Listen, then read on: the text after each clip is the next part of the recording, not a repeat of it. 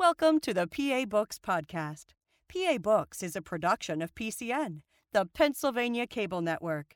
This program features interviews with authors of books on Pennsylvania people, history, sports, business, nature, and politics. We hope you enjoy this podcast. This is PA Books, featuring authors of books about Pennsylvania's people, politics, history, and business. This week, Dennis McElnay discusses his book, Juniata, River of Sorrows. Dennis McElnay, author of Juniata, River of Sorrows. Why is it a river of sorrows? It's a river of sorrows because in the 1750s, when the Juniata Valley really was the known Pennsylvania frontier, in that 10-year period, about 1,000 colonists were killed, kidnapped, or tortured on the Juniata by the Indians. Why? Because of the encroachment of the Indian land by the colonists who had driven the Lenape Indians, the Delaware Indians we call them today, from their traditional homeland in the Delaware Valley westward, first to today's Sunbury on the Susquehanna River, today's Harrisburg on the Susquehanna, and not long after through the Juniata Valley and westward across Pennsylvania into today's Ohio in less than 70 years. This tribe of Indians is estimated to have numbered about 9,000 at the time and was driven all the way across today's Pennsylvania less than a century. Some of the Delaware Indians, one tribe, the Minzi, the most warlike of the three tribes of the Lenape, retaliated with a series of terrorist, we would call them today, raids on colonists in the Juniata Valley in the 1750s. This period's called the Indian Wars in Pennsylvania history. Where are the Lenape now? That's a good question. Extirpated, drifting, with the wind, as it were. There's a few, I've read that there are a few still Delaware Indians in Pennsylvania, in Ohio, Michigan. I've seen reference to them as well. They are extirpated, as is another tribe, an ancient tribe in the Juniata Valley called the Uni-Uatahaga, a branch of the Iroquois. For people who don't know, a couple basics about the Juniata. Where is it? The main branch of the Juniata is in central Pennsylvania and extends from a village called Ardenheim near the town of Huntington, eastward, into the Susquehanna River at Clark's Ferry near Duncannon. The Juniata crosses thus Huntington, Mifflin, Juniata, and Perry counties. How long is it? It's 100 miles long, almost exactly from Ardenheim to the Susquehanna at Clark's Ferry. The Juniata watershed spans 12 counties, unlike the main branch itself, and square miles of 3,400 square miles, the watershed itself. It's a third the size of Maryland. Now, what exactly is the point that the river starts? Can you point to it and say, this is where it starts? You can. It's called the source point of the river. It's called the origin in geology, and it is at a place called the Point. There's a Pennsylvania Fish Commission access there called the Point Access, near this village of Ardenheim that I mentioned. The issue, however, about the source of the Juniata is contested today. I've had people ask me about the source point, the origin of the Juniata. Some people claim it begins on the Frankstown branch, one of the two major branches of the Juniata. Others claim the river begins on the Raystown branch, the other major branch. This issue, by the way, I uncovered in my research, was contested as early as the middle 1750s, when colonists near today's Huntington could not agree on the source point, like today, of the Juniata, and petitioned the Pennsylvania provincial government to send surveyors there and determine the source, the origin of the Juniata. Those colonial surveyors reported to the government and later to the colonists that the source point they determined to be at what we call the Point today in Ardenheim, and that's the basis of the beginning of the Juniata, its origin. Do the two other rivers or streams that come together to form it? Yes, there are 400 tributaries of the Juniata. The two main branches are the Frankstown branch and the Raystown branch. The Raystown branch many people are familiar with because they see it near Everett on Route 30 between Breezewood and Everett. The Raystown branch flows east from Bedford to Breezewood, near Breezewood, does a U-turn, flows west for about 10 miles, 5 or 10 miles, and then flows north. It forms when it's dammed, Raystown Dam. The water out of the dam joins the Frankstown branch near Huntington. The Frankstown branch comes from near Claysburg through Hollidaysburg, east through Williamsburg, and ultimately through Huntington, and joins the Raystown branch just a little southeast of Huntington, forming the main branch of the river. Where does the river end? It ends at Clark's Ferry on the Susquehanna, near the town of Duncannon. There's a big bridge over the Susquehanna River there. There's another bridge over the Juniata there called the Quarter Mile Bridge. A lot of people pass right by there in crossing the river at Clark's Ferry, the Susquehanna at Clark's Ferry. How wide is it? That depends on what part. The upper half from, say, Huntington to roughly Lewistown is narrower, a couple hundred yards wide. The lower half from Lewistown to Clark's Ferry is wider, flatter land, fewer mountains, less steep land, and perhaps a half mile wide at its widest point. Near Millerstown, I would say, it's maybe a half mile wide. It's not a wide river, it's a shallow river. It's a slow river, flows less than a mile an hour, typically in the summer. The Lenape Indians called it the River of Shallows long time ago. Does it have any uses? That's a good question, because the navigability of the Juniata is an issue. It's still an issue today. It was an issue in the 1700s when a miller from whose last name was Kreider from Huntington, on a bet, built what he called an ark, loaded it with grain and floated it down the Juniata, down the Susquehanna, through the Chesapeake Bay, and all the way to Baltimore, to prove that the Juniata was navigable and could be used for such traffic, for commercial traffic. The Pennsylvania legislature declared both the Susquehanna and the Juniata to be public waterways, and thus available for commerce, and thus endorsed the role of those rivers for commerce. The Juniata has never really been used much as a navigable waterway. It's shallow. It's probably too shallow. Some people, however, argue that if you can float a log down the river, it's navigable. One log is enough to do it. I've heard that argument recently. Does it have rapids? It does have rapids. There are 6 classes of rapids, according to a scale called the International Scale. The Class 6 rapids are the most dangerous, life-threatening. Few people have ever survived a Class 6 rapids. Class 1 rapids are thus the easiest, so to speak. There are only Class 1 rapids on the Juniata.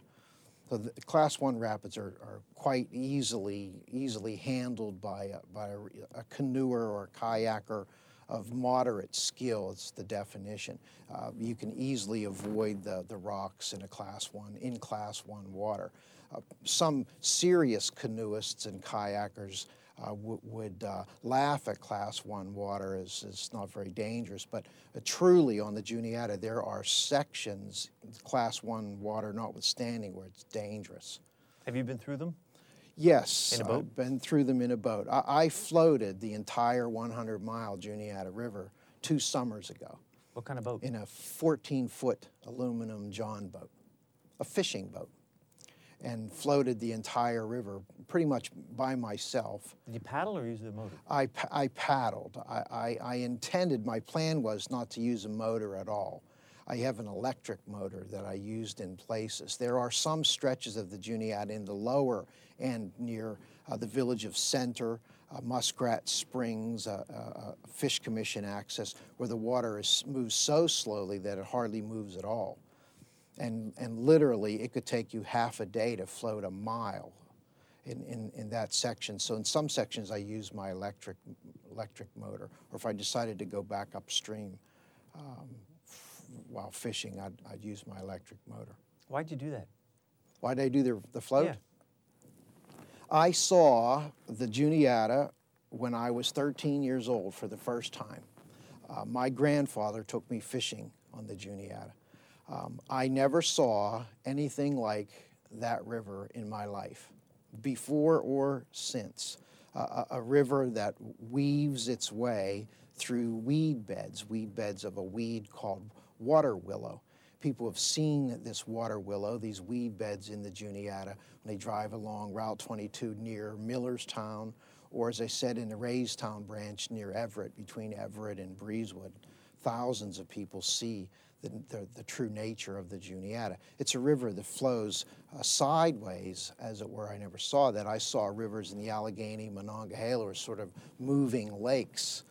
The Juniata was a real river, a moving stream, almost like a piece of ribbon candy that weaves its way through these weed beds, through the rapids, through the mountains, as the river itself does. I was fascinated by this river, believe it or not, at the age of 13, thought about it for 40 years, moved back to central Pennsylvania and decided a couple years ago to float the entire river and to write a book about the experience, as well as trace its history. Its earliest recorded history was my goal, particularly the 16 and 1700s. Did you catch any fish that day with your grandfather? I did catch some fish that day with my grandfather. What kind of fish? Smallmouth bass and another species that's native to the river called rock bass. They're called red eyes. They have big red eyes, obviously. They're called red eyes. They're called rockies. They're a branch of the smallmouth bass, member of the smallmouth bass family. That's what I caught. Have you been a fisherman all along? I have been a fisherman all along. Something that I've inherited, and I still fish. I like to fish. I fished the entire float on the Juniata. I fished pretty much constantly when I wasn't dictating into the microphone. I had a voice-activated microphone that I used to tape my observations. I document the Juniata mile by mile over its 100 miles in the book. How long did the trip take? It took 15 days. Did you camp?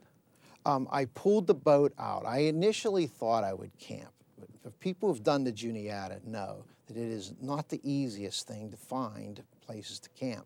Much of the ground is private.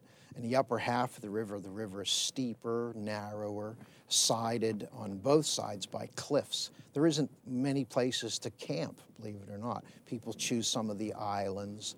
One island in particular near Mifflintown is called Bell Island. It's some 3 miles long.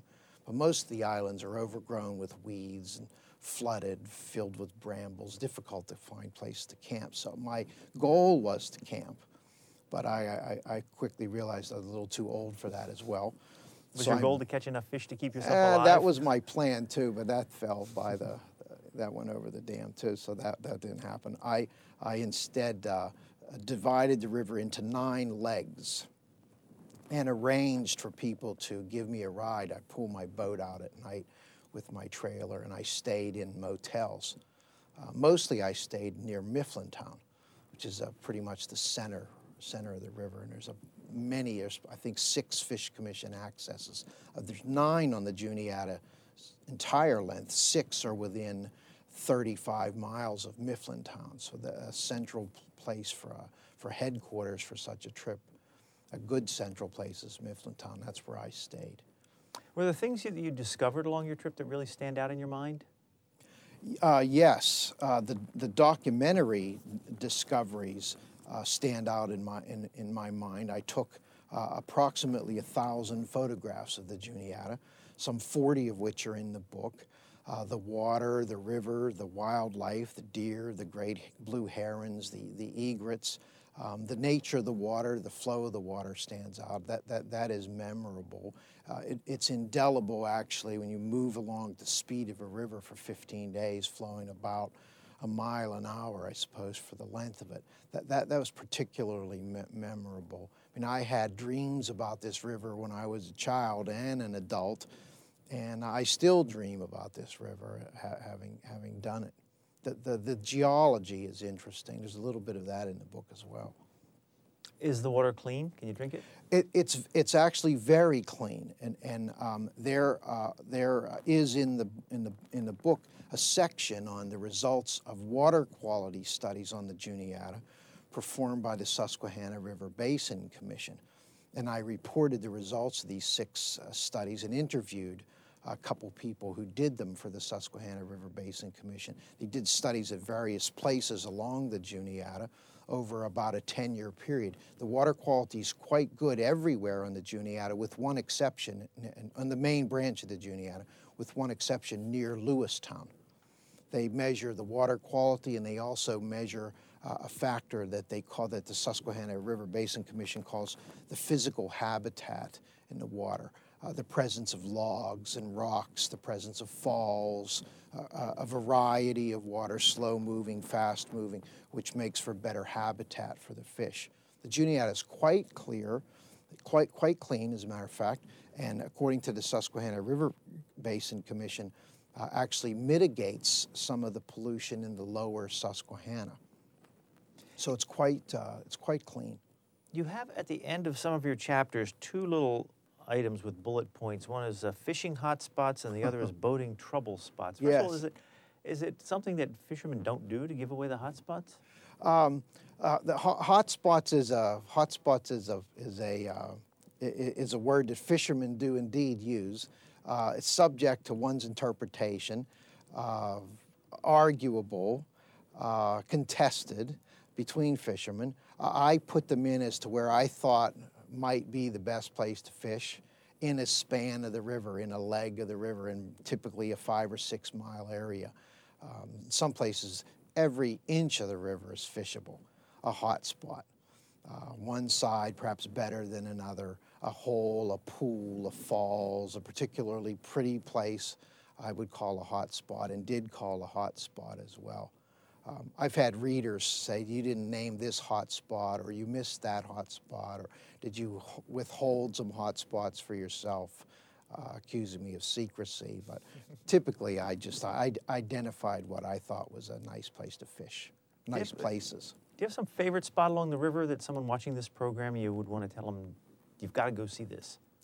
An easy place to see the river and to see the beauty of the river is the Mifflintown access of the Pennsylvania Fish Commission, one of the 9 accesses that the Fish Commission built. It's about 2.5 miles upstream from the town of Mifflintown itself, off of Route 35. And it's an endless source of confusion for visitors because they assume the ramp, the Mifflintown access, the Mifflintown ramp is in the town of Mifflintown, which it is not. It is, of course, upstream. At that ramp, you can see how the river is framed by weed beds for about a 1/2 mile span. It's one of the most magnificent spots on the river, probably my favorite spot. The float from Mifflintown access to Mifflintown itself, some 3 miles. The river is divided by Bell Island. It's really 2 streams, not much of a river at all. If you didn't know it was the Juniata, you'd think it was a stream, almost a trout stream. That's how narrow it is around the island. You mentioned egrets and yes. What was the other one? Great blue herons. Great blue herons. Did you see many of those along the river? Yes, you see them throughout the length of the river in the summer. For people who have not seen them, how big are they?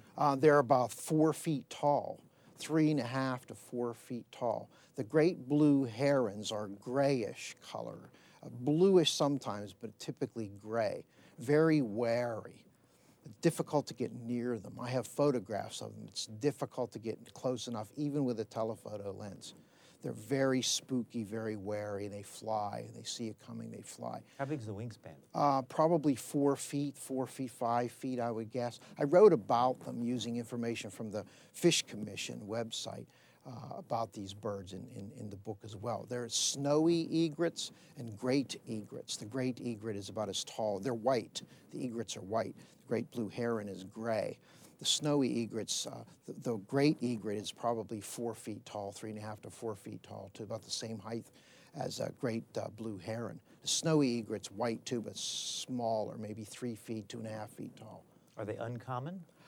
They're not uncommon. You see them all the way along the Juniata, especially from Lewistown downstream, from about the middle down. You see them a lot around Millerstown, Newport, Port Royal, Mifflintown, Amity Hall. They're all along the river, especially for some reason the lower half of the river. I noted that. Any eagles along the river? There are eagles. I saw bald eagles many times. And other people report seeing them too. They're very wary as well. I did see one. I tried to photograph it, but I was late. I did see one swoop down, as they do, as I wrote, as in Yellowstone Park, and pick a fish out of the river, which was astounding. Indeed. Where do you go if you want to see a bald eagle?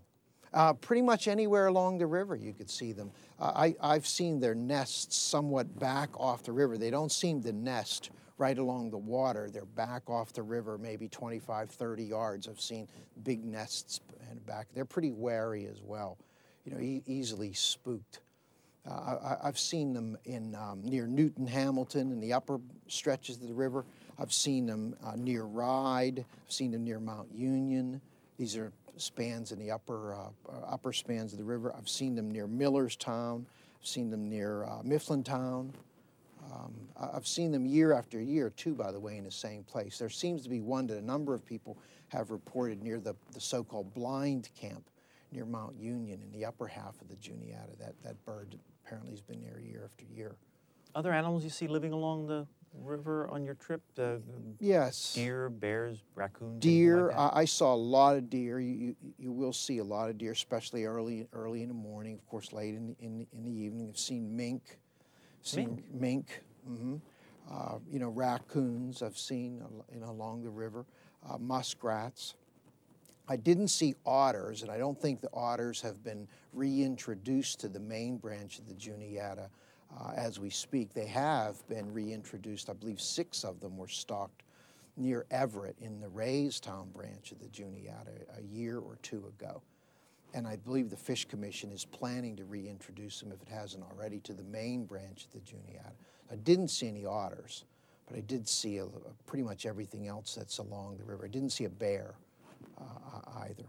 Was there much trapping that went on along the Juniata during colonial times? Was it a place where trappers went before settlers came? Trappers, hunters, traders, yes, colonists, yes. Well, who were the first humans to inhabit the area? The earliest documented reference I found was a map.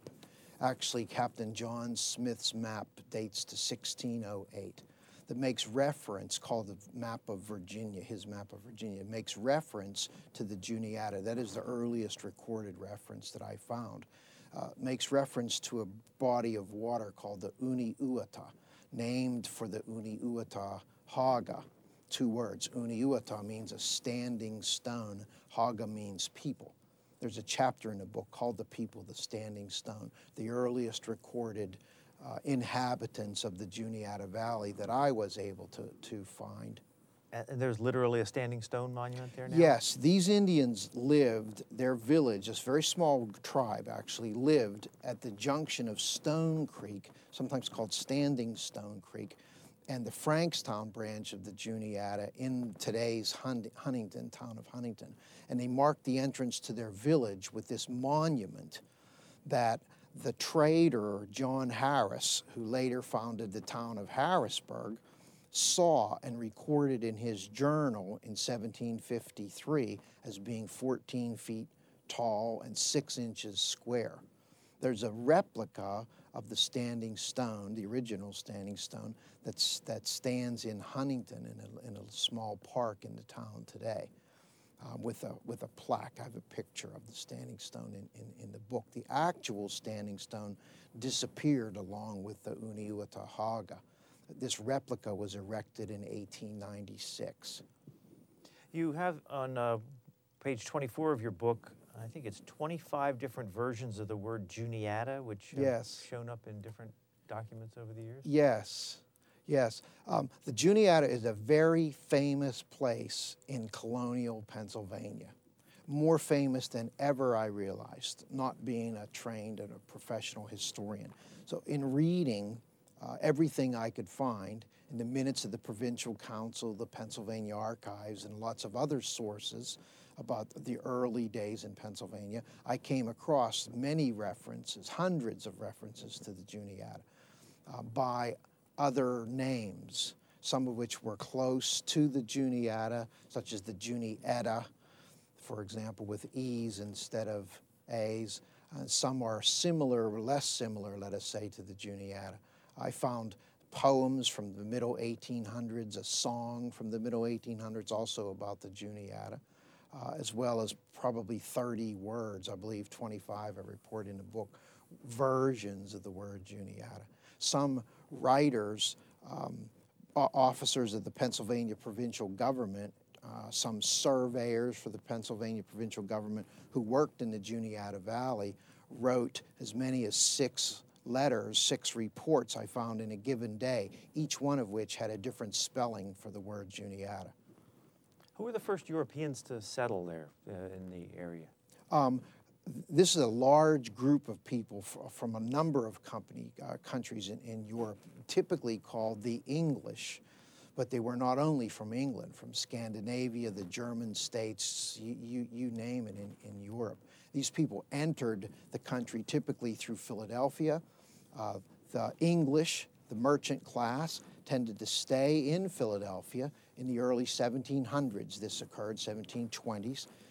The Germans, the Pennsylvania Dutch, we call them, being farmers, left Philadelphia, went west, found great land near Lancaster, and settled there.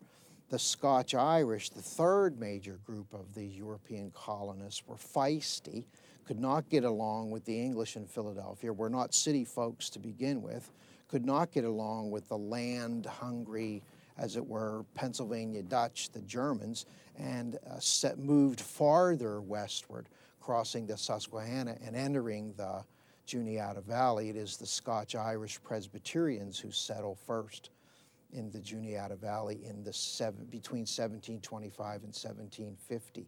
Thousands of such Scotch-Irish settled the Juniata Valley. There are areas in the Juniata Valley near Hollidaysburg, for example, where I live. There's an area called Scotch Valley, named, of course, for the many Scotch-Irish people who settled there in the early 1700s. You say in here, in the spring of 1749, more than 30 colonists and their families crossed the endless hills and settled illegally on Indian land in the Juniata Valley. The Lenni Lenape complained to the Iroquois about these trespassers.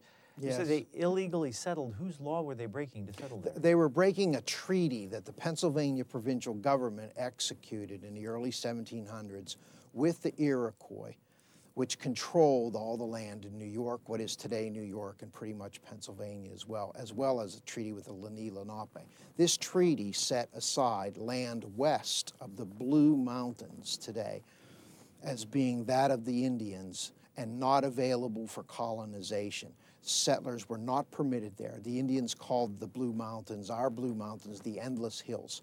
Land to the east of the Blue Mountains, land essentially to the east of the Susquehanna River today, was available for colonization, and the settlers were permitted there.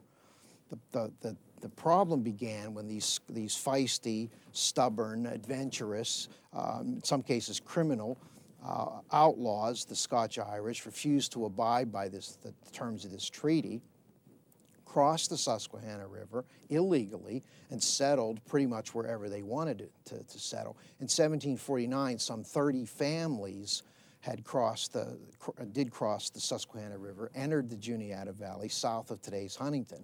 The Indians complained to the Pennsylvania provincial government about these trespassers. The government formed a raiding party of 6 justices of the peace, a couple of other sheriffs, located these families, some of whom had built cabins in today's Huntington and Fulton County. Approached these settlers, asked them to leave, told them they were violating this agreement, they were trespassing. The settlers, the Scotch-Irish, would not leave. The sheriffs arrested these people and burned their cabins so that they would not return. That did not stop, however, the Scotch-Irish from coming more from the east. It didn't stop the ones whose cabins were burned from staying either, by the way. So many cabins were burned.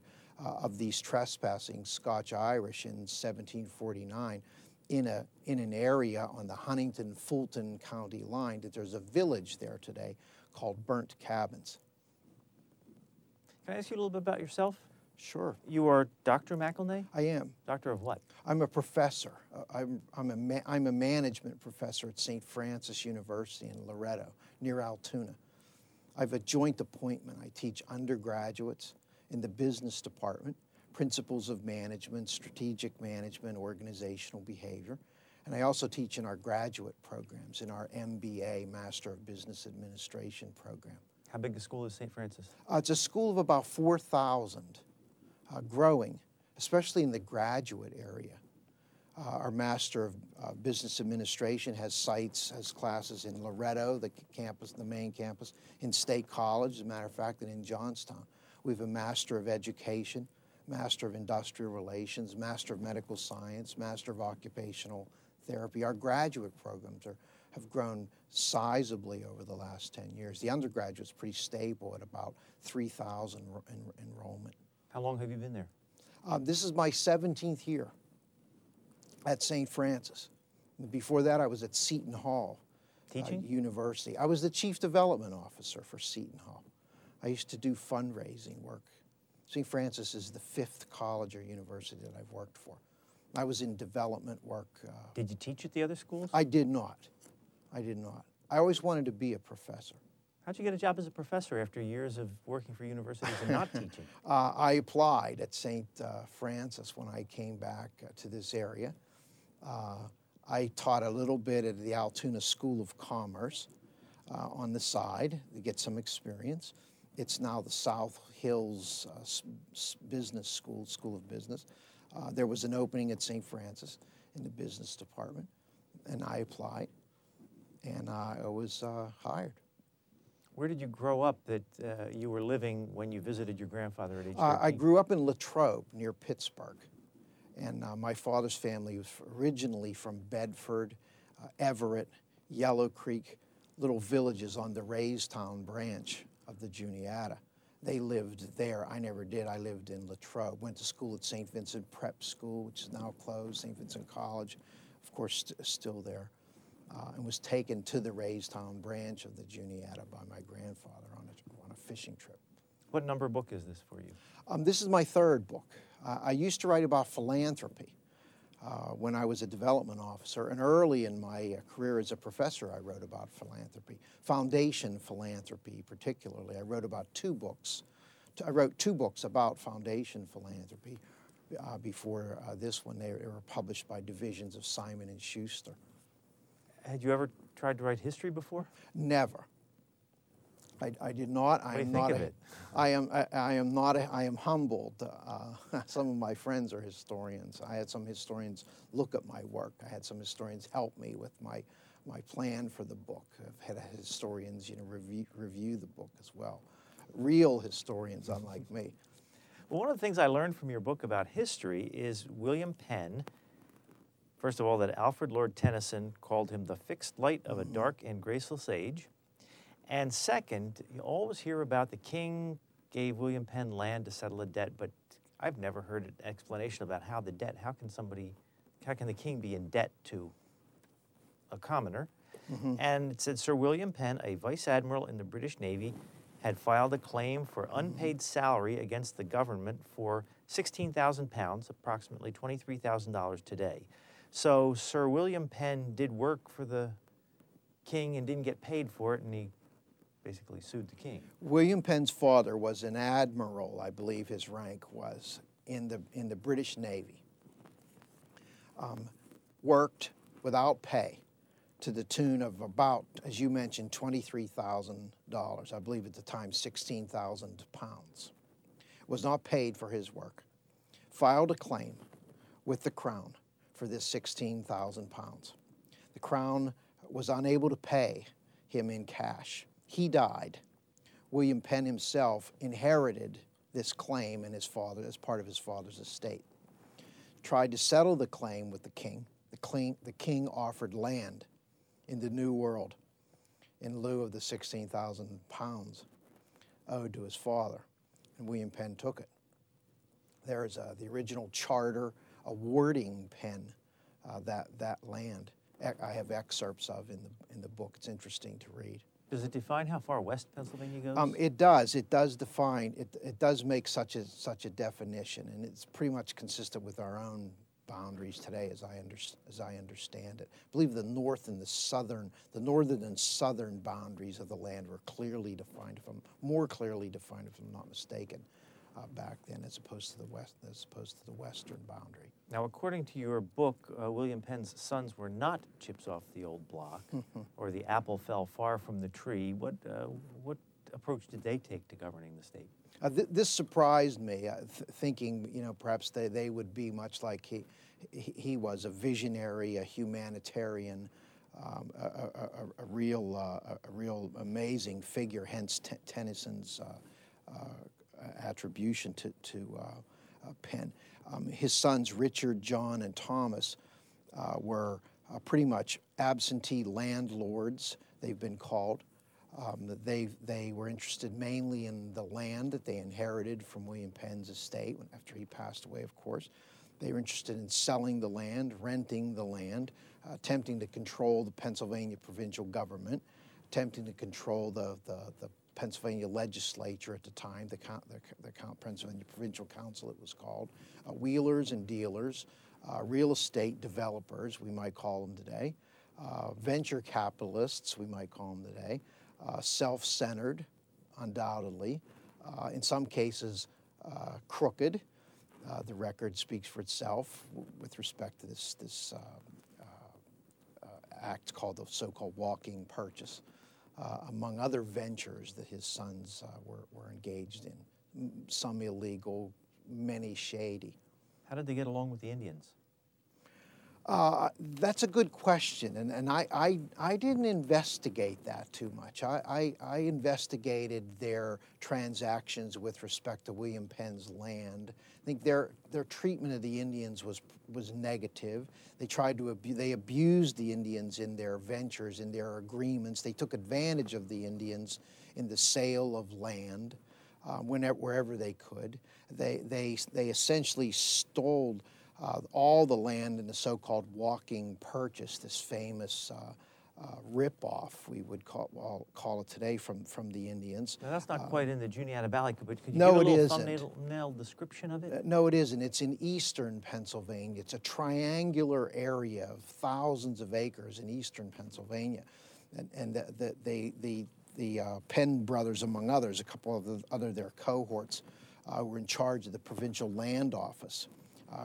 Cooked up this scheme for as far as a man could walk, that was the term, in a day and a half. The Indians, this land would be available. The Indians thought that would only be a short distance. It ended up being an enormous distance because Penn's sons, plus a few of their cohorts, hired 3 athletes. Their names are in the book. 3 tall men with great strides, a couple of athletic types.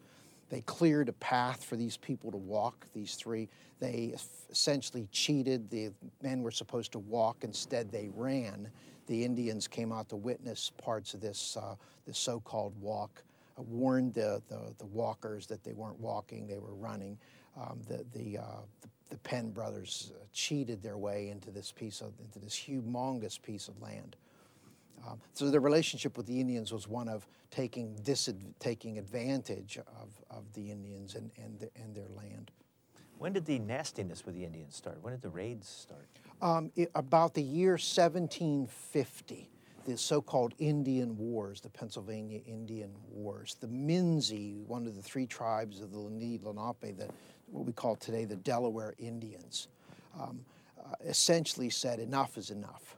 The other 2 tribes moved relatively quietly, pushed across Pennsylvania into what is today Ohio in less than 70 years. The Minsi stayed and fought and drew the line at the Blue Mountains, the endless hills. People who crossed that line in the view of the Minsi were trespassing, in the view of the treaty were trespassing. The Minsi decided to retaliate, led by a couple of Indians, one whose name was Shingas, Shingas, and another one whose name was Tewea, Tewea. who went by the moniker Captain Jacobs, was given that name by the colonists because he looked like a colonist, a fellow colonist by that nickname. The word captain was an honorary title, not necessarily a military one for a colonist, a citizen at that time. These Minzi, led by these two Indians, established villages on the Juniata all the way as far west as today's Katanning, and from there launched a series of raids in the Juniata Valley over a 10-year period in which 1,000 colonists were killed, captured, tortured, many instances that I uncover of these murders by these Indians. Some estimates have the number of colonists killed or captured during that 10-year period as high as 3,000. I went with the number 1,000, which I saw more often. No one knows for sure. There are tales of these murders that are documented, kidnappings, tortures as well, eyewitness accounts. Were the Indians in league with the French at all at the time? Yes, they were indeed. The French and the English were vying for what is today western Pennsylvania, the French having established a foothold in northern Pennsylvania, northwest Pennsylvania. Erie had come down the Allegheny River, cut a path from Erie to the Allegheny, the headwaters of the Allegheny, established a fort in today's Pittsburgh, Fort Duquesne. Were vying to control that part of Pennsylvania, today's western Pennsylvania, thinking that if the French were thinking that if they could control that part of today's Pennsylvania, they would stop the English movement, settlement, pretty much at central Pennsylvania and freeze the English from settling any farther west in Pennsylvania, and thus freeze them pretty much in central Pennsylvania, the Juniata Valley. The English saw the need to defeat the French and thus control and begin to settle more westerly and throughout today's Pennsylvania and ultimately into Ohio. So that territory is very highly contested. The French and the English both tried to secure the friendship, the trust, the support of the Indians in that part of the state against each other. So some of the Indians sided with the French. Some of the Indians, such as the Minzi of the tribe of the Lenape, already had a grudge against the English colonists for driving them across Pennsylvania from their homeland, ancient homeland in the Delaware Valley. They were ready to side against the English, and some of those people joined the French in these Indian raids, by the way, on a fort called Fort Granville near today's Lewistown. Other Indians sided with the English and threw their lot in with the British colonists and the British government.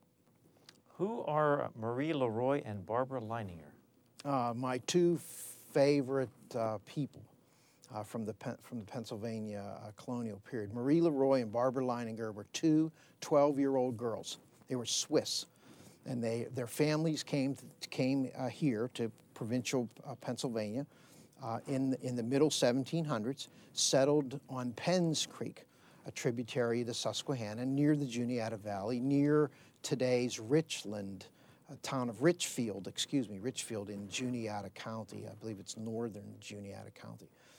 These two 12-year-old girls witnessed a band of Indians during the Indian Wars, this terrorist raid period in the provincial government, witnessed a band of Indians in October kill their parents and their siblings, all but a few of their siblings, and take these two 12-year-old girls prisoner. These two 12-year-old girls were taken first to Clearfield, what we today call Clearfield. The Indians called it the Clear Fields, by the way. Later to Katanning, later to today's Pittsburgh, ultimately to northwest Pennsylvania, Beaver Falls, Shenango, Venango, those are all Indian terms. And ultimately, in a 3-year period, they were taken as far west as today's Ohio by the Indians, kidnapped by the Indians, made to work for the Indians. These two 12-year-old girls escaped from the Indians in the middle of winter in February after 3 years of captivity and found their way back from today's Ohio all the way to today's Carlisle, where they were from. And when they returned, they wrote the story of their captivity and their escape from the Indians and their return home through Ligonier, through Fort Ligonier, through Carlisle, and ultimately all the way back to the area near Gettysburg, near today's Gettysburg, near their homes. Their story is called The Narrative of Marie LeRoy and Barbara Leininger, and it's a rare document from the Pennsylvania colonial period. It was translated from the German in 1896, I believe, by a minister from Bethlehem, Pennsylvania, whose name was Edmund de Schweinitz.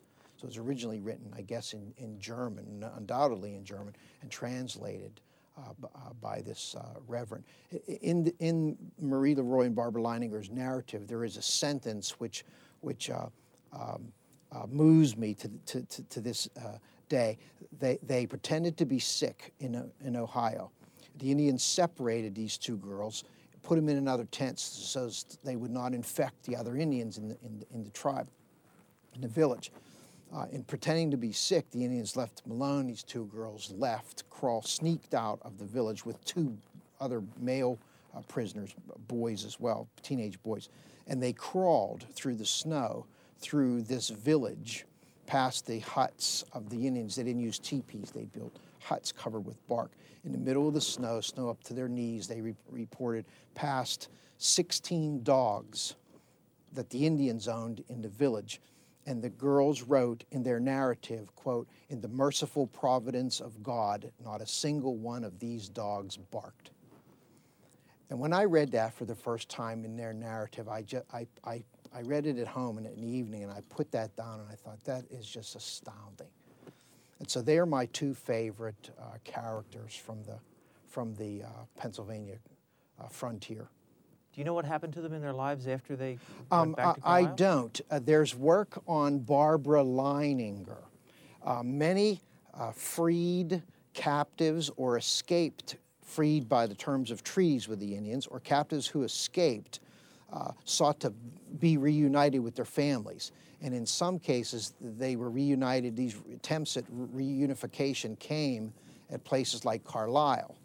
And the families would come, in this case 3, 4, 5 years later, after the sons and daughters had been kidnapped. The Indians preferred to kidnap children. They could adapt to the Indian ways better than adults, incidentally, and try to locate their children who had changed physically, having grown by 3 or 4 years, were unable to do so. There is a story, I don't know if it's true, and I didn't investigate this very thoroughly. Barbara Leininger's mother tried to identify her at one of these reunion sites with a number of children around and a number of families circulating, all trying to find each other, and could not find her, could not identify her, and began to sing a song, a religious song, a gospel song at the time, a prayer song that she had sung to this child when Barbara Leininger was younger, as a younger child, and Barbara apparently, according to the story, recognized the song and the voice, and they were reunited. There is a series of paintings and lithographs that depict that incident, by the way, that I have seen. Who's Jack Armstrong? Jack Armstrong was a trader who worked along the Juniata Valley, typically near today's Mount Union, Newton Hamilton, along the Allegheny Path, which was a footpath that ran from the Susquehanna pretty much right along the Juniata River all the way to Katanning, originally an Indian path called the Katanning Path. Katanning's an Indian word. Later called the Frankstown Path, sometimes referred to as the Frankstown Path East, Frankstown Path West. Jack Armstrong, a tough character, had a brother by the name of Alexander Armstrong. Armstrong settled a debt with an Indian whose name was Moosomeelan, who lived in today's Sunbury, what the Indians called Shamokin, by taking Moosomeelan's horse in place in lieu of this debt. The debt is unclear in the record. The horse happened to have been this Indian Moosomeelan's wife's horse. And she, according to the record, was not happy with the disappearance of her horse, the fact her husband gave it away to settle this debt. And so she pestered her husband to get this horse back. Armstrong went west along the Juniata with the horse. The Indian took this Moosomeelan Indian took 2 young Indians with him with the intention, the younger Indians did not notice, the intention was to kill Armstrong and his 2 manservants, they were called, 2 employees, fellow traders, and get that horse back. Jack Armstrong was murdered by this Indian, as well as his 2 servants, his 2 employees, near Mount Union, between the towns of Mount Union and Mapleton, along Route 22 in Huntingdon County, in a stretch of the river, a 3-mile stretch, one of the most magnificent spans, by the way, of the river. It's called Jack's Narrows, and it is named for Jack Armstrong, this trader. Some people say it's named for another fellow, an anecdotal character called Captain Jack. I want to ask about him too. Yeah, that's another story. This Jack Armstrong's brother, Alexander, sought to have the provincial government investigate this murder. He would not accept the answer no. The provincial government at the time said, what can we do? They're Indians. They don't understand our laws. We can't prosecute them. They don't speak English. So essentially the provincial government threw up its hands when its settlers were killed, or made some form of restitution with the leaders of the Indians. Alexander Armstrong, Jack Armstrong's brother, would not go for this. He would not buy this. And he insisted on a search party, formed one, went to Shamokin, today's Sunbury, got the Indians to back his search party, and they went to the Juniata Valley, along the Juniata River where this Jack Armstrong murder occurred, located the bodies of these 3 people, got evidence that the Indians had killed, this Indian Moosomeelan had killed these 3 white traders from the 2 younger Indians who had accompanied this Moosomeelan on this killing spree. The 2 younger Indians were not directly involved in the murder. Armstrong insisted to the provincial government that these Indians be tried, that this Indian be tried according to white man's laws, and the provincial government agreed for the first time and tried this Indian, Moosomeelan, the first time that Indians were tried for capital crime. For a capital crime in Pennsylvania, it's the first recorded instance, found him guilty and hung him. And this incident, the murder of Jack Armstrong, thus as a result of his brother, the determination of his brother Alexander, changed Pennsylvania law on capital crimes committed by Indians. That's one of the significances of the Jack Armstrong incident. And who was Captain Jack? Captain Jack is by far the most famous personage in the Juniata Valley during the colonial period. There are a number of stories about Captain Jack that I uncovered from other people's research as well as my own. He was said to have lived near Mount Union, near the town of Mapleton, in the same area called Jack's Narrows, hence the confusion. His family, it is said, he came home one day after a fishing trip on the river. His family, his wife and 3 children were murdered. In one account, it's 3 children, one account, it's 2 children, and yet another account, he has 4 children. There's a number of stories of this fellow. He became enraged, entered the woods by himself, lived and declared war, as it were, one-man war on these Indians, terrorizing Indians up and down the Juniata Valley for some long time. I located every reference I could find about this person, Captain Jack, many of which mention historical events in which he is said to have participated, such as Braddock's march to attempt to take Fort Duquesne from the French. I then traced the actual historic record of each of these events, and I found no instance, I'm sorry to say, that this fellow was a real person.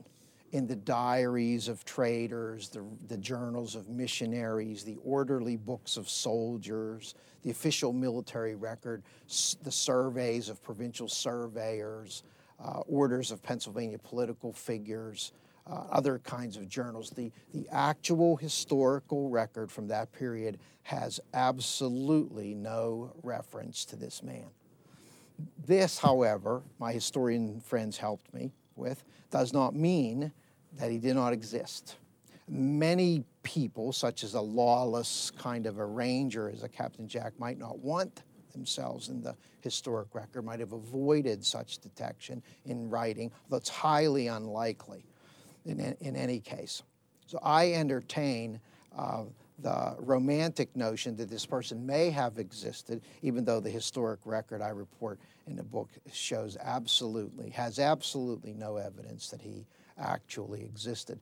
The students at Mount Union High School for years had the nickname the Captain Jacks.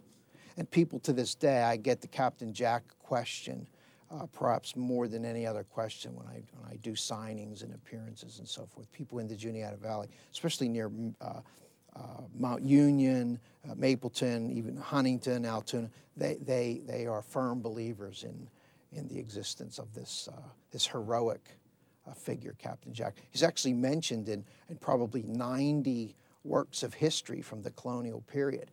And the historians who wrote about him apparently never checked whether he was alive.